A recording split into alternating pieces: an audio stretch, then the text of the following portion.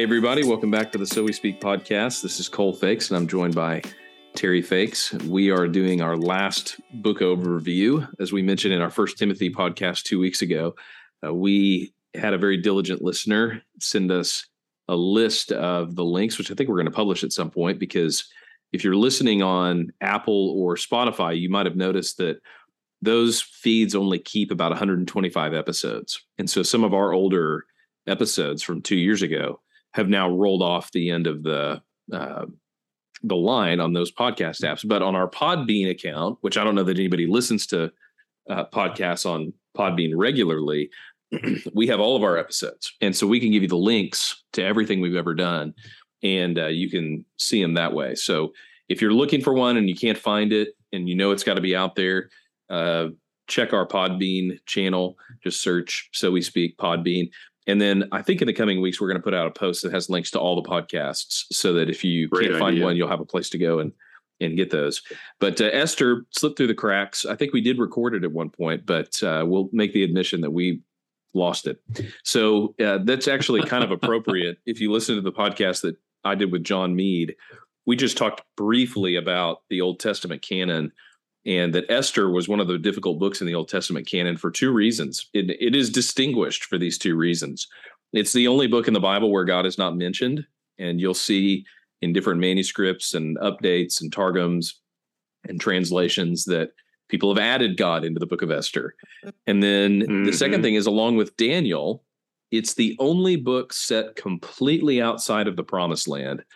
And unlike Daniel, the characters don't even show any interest in wanting to be back in the Promised Land.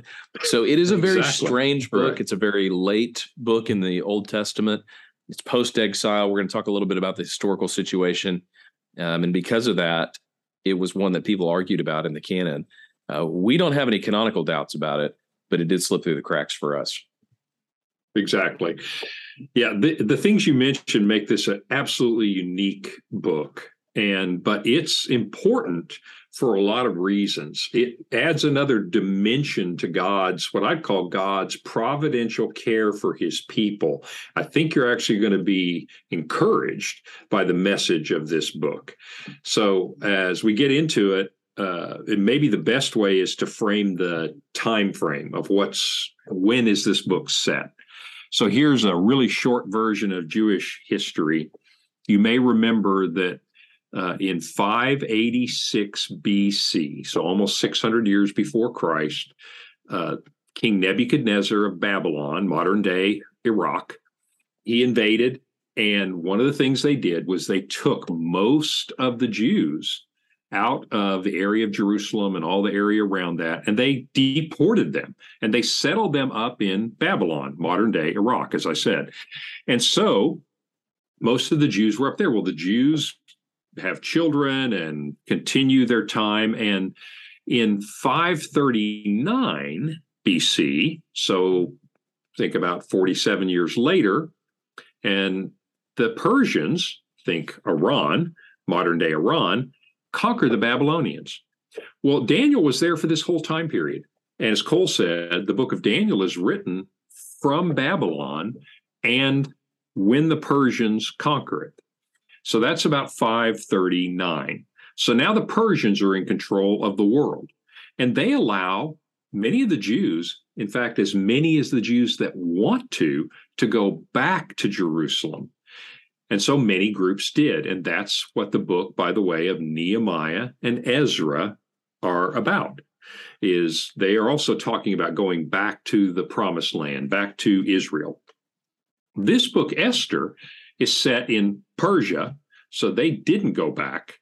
And so these are Jews who are living in the Persian Empire up in modern-day Iran and Iraq area. And the time period is during the reign of the Persian king Xerxes. So as this book opens, it says, now in the days of Ahasuerus, which is another name for Xerxes. So when is this?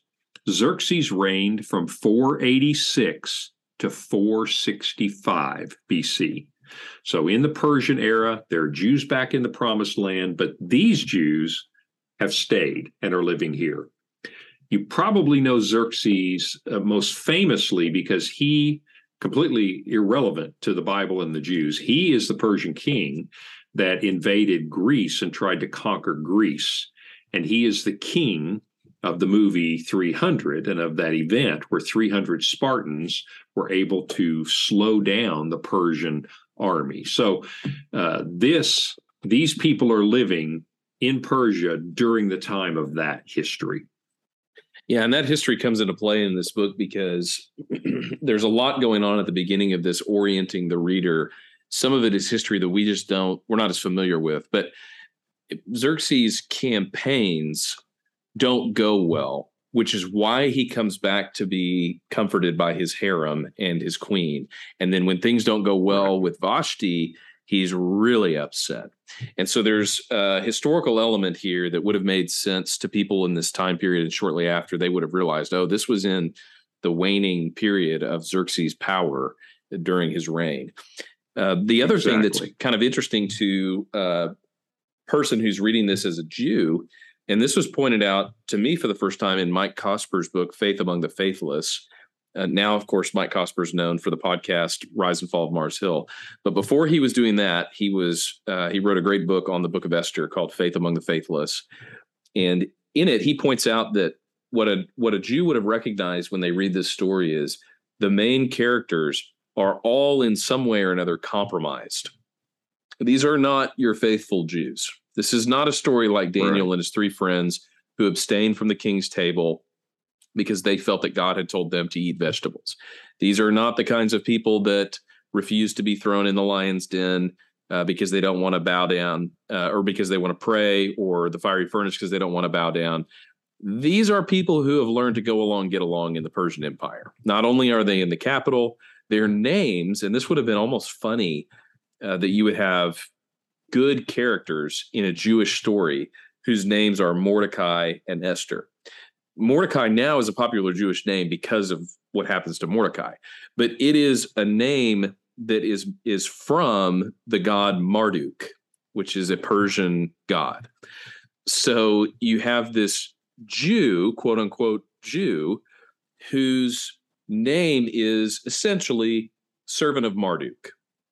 Not a very good Jew, not a very faithful Jew. Same thing with Esther. Esther's name is a little bit of a change on the goddess Astrid. And so you hear in her name that she is probably serving or at least giving tribute to another god.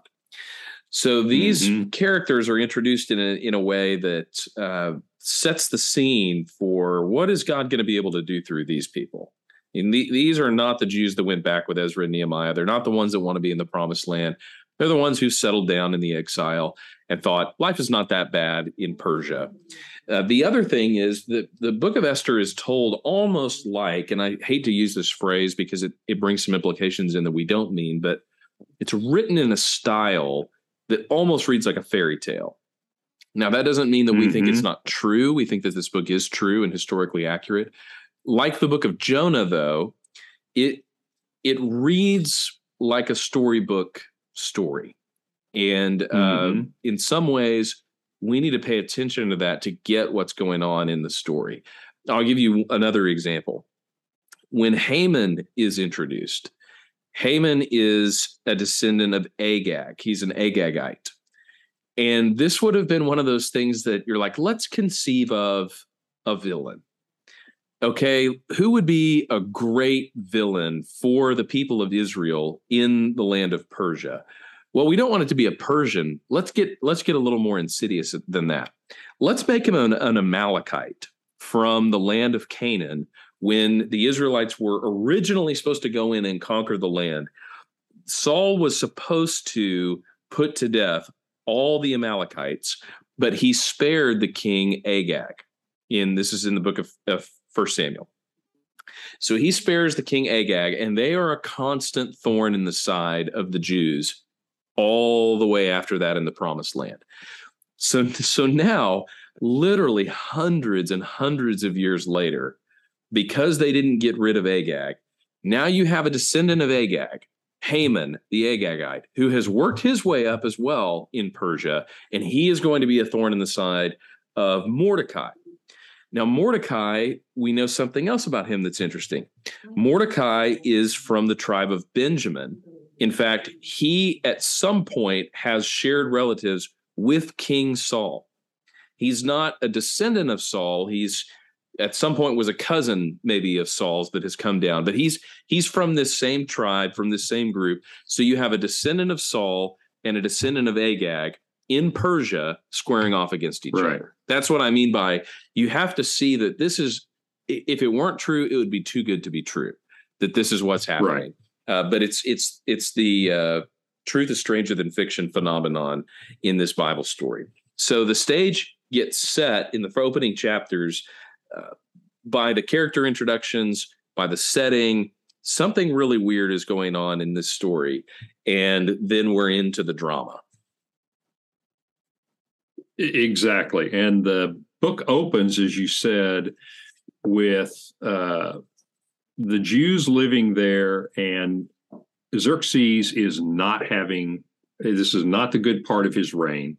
He has lost respect in the world.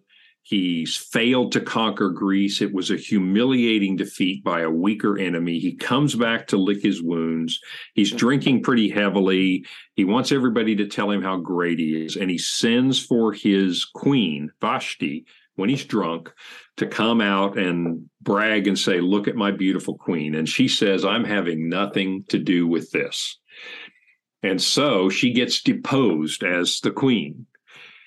And so then they decide, well, we've got to find a new queen. We're going to round up all the good-looking girls in the kingdom. And it turns out one of these Jewish girls named Esther is one of those girls that comes to before Xerxes. Yeah, this part of the story is also intriguing in one way and sad in another. It's intriguing in that it is so, Xerxes is portrayed as so overblown in this story, which probably has some historical accuracy. He's quick-tempered, he's moody, but at the same time, he has his eunuchs, he has his palace officials take these women and spend an entire year on their beauty and skincare routine before they come in to the king, which I say that's kind of the funny part. You're like, this is just all so overdone. And then the sad part of it, really the terrible part of it, and this is a reality in the ancient world, is you have commentators pointing out, well, once these women had been taken into the royal harem, their lives were forfeit. In some ways, this is tantamount to sex trafficking, sex slavery, because once they had been with the king, they would never be with anyone else. And if the king didn't like them, they would live out their days in the palace. So that brings us to the first piece of the gravity of this story. There's, on one level, some very superficial, funny, ironic elements, which we'll talk about later. But at the same time, this story gets to a very deep life and death level very quickly. Mm-hmm. And this is the element of real life that runs through this story of, on the surface, there are things going on.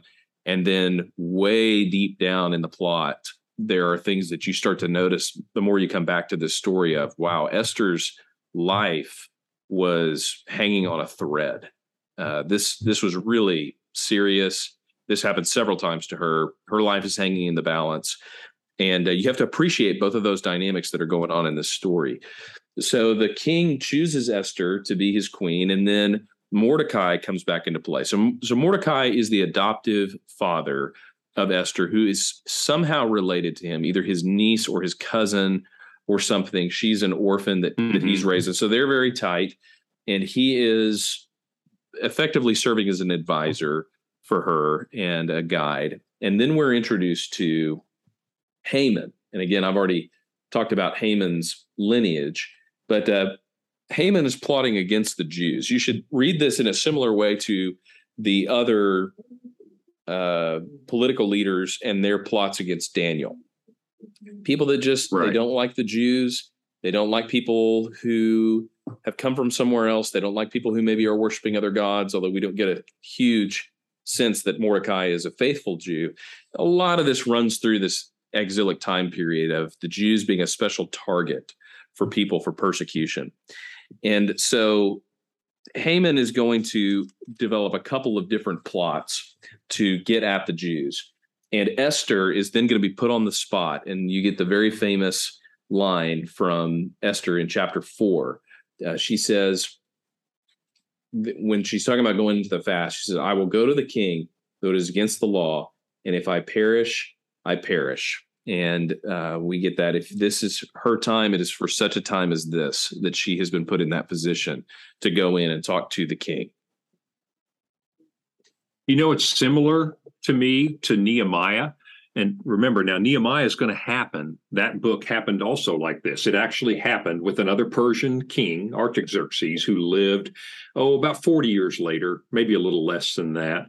And Nehemiah is the cupbearer to the king, if you remember that book. And he prays to God, give me favor with this man, because by showing displeasure and asking the king for a favor to go back and help his fellow Jews, he's risking his life. And Esther is doing the same thing. She's going to help the Jewish people because by this time, Haman went to Xerxes. He's a drinking buddy of Xerxes and got him to issue an edict that said on such a day, a year from now, all the Jews will be annihilated. The letters went out to every city in the kingdom. And so Mordecai says, Esther, you have to help. And she says, it's against the law for me to actually go speak to the king. He will kill me. And that's what you're quoting there. Like Nehemiah, for the sake of their countrymen, she goes to risk her life. And then the thing that Mordecai says is, who knows, perhaps you're here for such a time as this. Mm-hmm. And it seems to me like that little theme runs through not just Jewish history, but Christian history as well, is that God puts people, sometimes really unlikely people, like these people that you mentioned, in place to accomplish his purposes for such a time as this. And that's where Esther is positioned. So Esther goes in, she speaks to the king. We're going to follow one thread of the story, and then we're going to come back to some of the other things that happened. But she goes into the king. She tells him effectively what's happened. The king is upset about this. And because of the way the Persian laws work, they're not able really to undo it. But in the end, they're able to send out another decree to enable the Jews to fight for themselves on this day, and the Jews are able to survive. So that's kind of the main arc of the story. But what happens in the middle is the most interesting part of it. Haman continues to scheme after this edict to try and get rid of Esther and Mordecai and the Jews. And this is where the layers of irony begin in this story. One of the things that's interesting about Esther is the whole book is arranged as a chiasm. And we've talked about this before. A chiasm is the word for X is where it comes from. And it's a story that has parallels at the beginning and the end and in the intervening sections. It's almost like opening parentheses and then shutting parentheses. However many ones you open, then you have to have a corresponding shutting parenthesis. And when you have something that's a chiasm, the most important thing in the chiasm is what happens in the very middle. So in the middle of this book is chapter 6, verse 1. On that night, the king could not sleep, and he gave orders to bring the book of memorable deeds, the Chronicles, and they were read before the king, and it was found written how Mordecai had told about Bigthana and Teresh, two of the king's eunuchs who guarded the threshold and who had sought to lay hands on King Ahasuerus. Mordecai had uncovered a plot before this, and he had never been honored for it. And the hinge point in the book, the thing that begins to unravel, so on the way up to chapter 6, Haman's schemes are working perfectly. And on the way down from chapter 6, all of Haman's schemes get undone. And this is the point where the story changes. This one event, this happenstance event that the king can't sleep, of course, we know it's God in the background. The fact that he decides to have this book read, the fact that he remembers Mordecai and then seeks to honor him is the point that makes the rest of the book make sense. So what happens after this is really funny and really rich. After he wakes up, the king said, what honor has been bestowed on Mordecai? And the king's young men who attended him said, nothing has been done for him. And the king said, who is in the court? Now, Haman had just entered the outer court of the king's palace to speak to the king about having Mordecai hanged on the gallows that he had prepared. So before this, he's Haman already built the gallows. He's building these gallows that are really high at his house that he wants to hang Mordecai on. And because Mordecai has disrespected him. And he has it just so happens that he had come in that morning to speak with the king about hanging Mordecai. And the king's young men told him, Haman is there standing in the court. And he says, let him come in. So Haman came in, and the king said to him, what should be done to the man whom the king delights to honor? And Haman said to himself, whom would the king delight to honor more than me?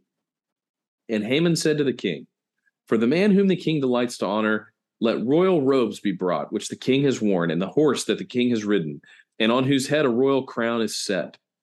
And let the robes and the horse be handed over to one of the king's most noble officials. Let them dress the man whom the king delights to honor, and let them lead him on the horse through the square of the city, proclaiming before him, thus shall be done to the man whom the king delights to honor. Then the king says to Haman, hurry, take these robes and the horse, as you have said, and do so to Mordecai, the Jew, who sits at the king's gate. Leave out nothing that you have mentioned.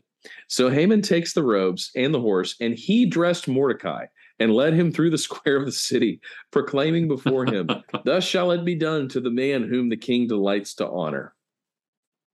That is a hilarious turn of events, an ironic turn of events that Haman honors Mordecai by his own prescription. And we're going to see this again later, that Haman actually at the end of the story is hanged on his own gallows where he was going to hang Mordecai. This book is just rich with this kind of humor and irony. And there's actually, G.K. Beale has written a great little book on the irony in Scripture, that the devil, by thinking that having Christ crucified was going to foil God's plan, actually, it was that very same cross that Christ died on that sets us free. There's all kinds of ironic themes in Scripture. But Esther is the book where you see it played out most prominently. And you can't help but laugh reading chapter 6 of what happens. Haman, right. Who would the king want to honor more than me? And then he has to go and do that to Mordecai, who he had been coming to tell the king he was ready to hang on his gallows. Exactly. And then it gets worse, as you would expect, because Haman goes home and he's fuming. And so it turns out that Queen Esther, who has the favor of the king says, what can I do for you? And she says, basically, there was someone who was going to destroy my whole people and would have not just sold us as slaves, but would have killed us all. And the king says, who is he and where is he and who has dared to do this? And Esther said, well, actually, it's Haman. And right. So Haman's situation gets worse and worse and worse, to the point where Haman is the one who is hanged on the gallows and the Jews are saved. Yeah, it's interesting. In this part of the book, you start to see this divine deliverance theme emerging. And I think that probably is the main theme of this book, is God is working. And I don't think it's coincidental that God is not mentioned in this book, because in some ways, this is an outwardly godless scenario.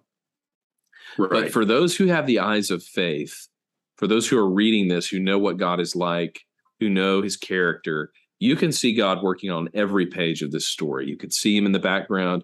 You can see him working through the circumstances of history, through the Spirit, through people in their emotions and their personalities and their impulses.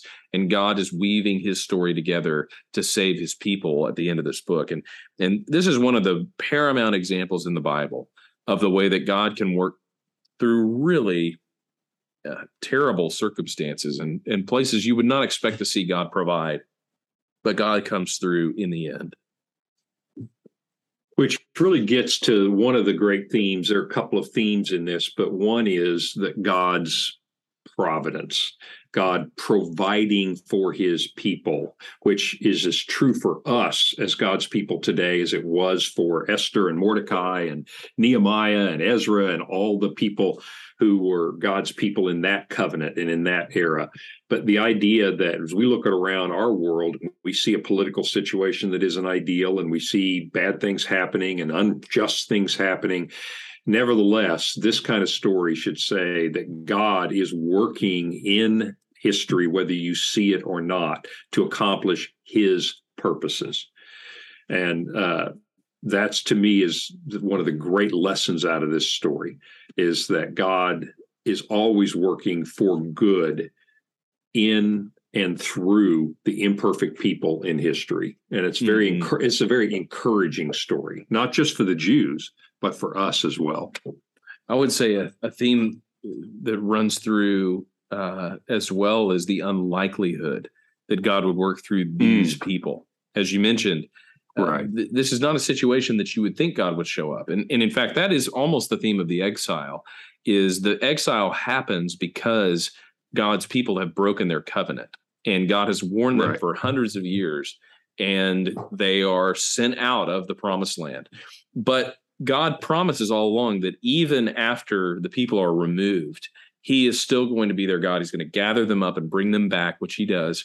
And this story is kind of representative of the whole theme of the exile. You have unfaithful people who have forsaken God, but God has never forsaken them.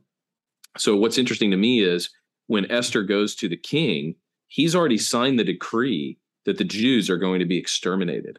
But he doesn't know or isn't aware in that moment that Esther is a Jew. So this is actually the exact opposite of what you see in the book of Daniel. Daniel is targeted because he is a Jew, and people know that he's a Jew because he is praying like a Jew. He is religious like a Jew. These people go completely under the radar. The king has no idea that she ethnically is a Jew because she is not even religiously a Jew. She's not doing anything that would set her apart. And they would say, what's up with her? Oh, well, she's a Jew. She's a God-fearing Jew. That does not happen. She has the crisis moment. She decides to trust God. It's a new thing for her, but God comes through and she saves her people. So one of the things you have to see in this book is the moral ambiguity of the characters and the moral ambiguity of the plot. There are things that are done in this plot that are not good things that the characters do. These are not perfect characters. Entering the king's harem is not something that we think is a prescriptive element in this biblical story. This isn't like, the book of Ruth, where certain people accuse Ruth of impropriety with Boaz. We would want to say, I don't think the story reads that way, because Ruth is presented as a righteous character, and Boaz is as well. If it were Esther and Xerxes in that story, we wouldn't bat an eye at it, because we don't expect those people to do the right thing. So instead, you have a story of morally complex, not righteous people who are living their lives, and God gets a hold of them and begins to use them. And that's very true to real life. That is very much the way God uses people. Our lives are morally ambiguous and complex, and God is working through as we live our lives and as other people live their lives, not even knowing that God is directing their steps and directing events until everything comes clear. And I'd clarify and say, we're not saying that God approved of all of their behavior. And the beauty of this, for example, he used the Persian king Cyrus in the beginning as a mechanism to let the Jews go back. And Cyrus was never a godly person. He was never a faithful guy, but God used him. And so the beauty of this story to me is that God isn't endorsing a lot of the things that Esther and Mordecai are doing, but there comes a moment when they have to decide whether to trust God or not. And Esther says, you know what? I'm going to trust God. And to me, that's kind of the gospel in a nutshell, is there comes a time when we place our trust and our faith in God, and God then uses that in a huge way. So I think it's just these characters, while they may or may not be great people. They're a lot like us, because a time came though when we trusted, we placed our trust in God, and God then did great things with that. Yeah, the book ends with a memorial to this very point of God's providence through unlikely people.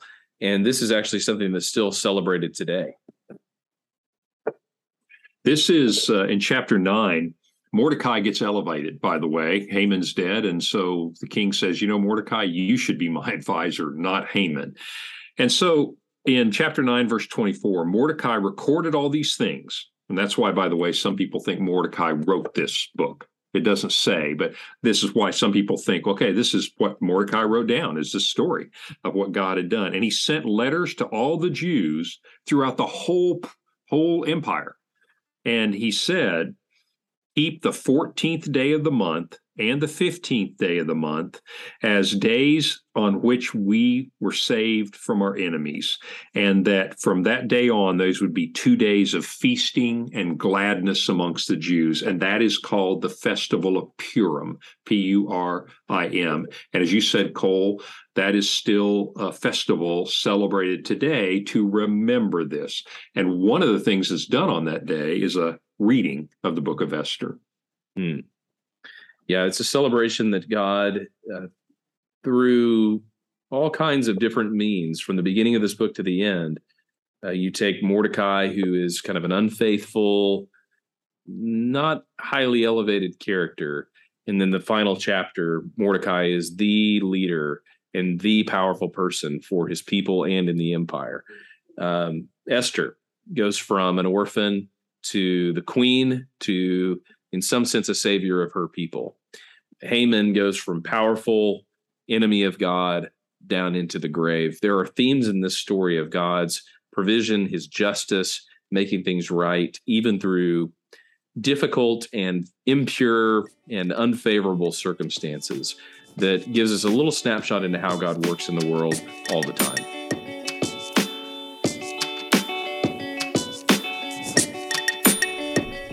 Thanks for listening to the So We Speak podcast. If you like what you hear, go ahead and leave a comment, leave a review, email us, tell us what you like about it, tell us what you'd improve about it. Thanks to all you guys who are listening, and we'll see you next week on the So We Speak podcast.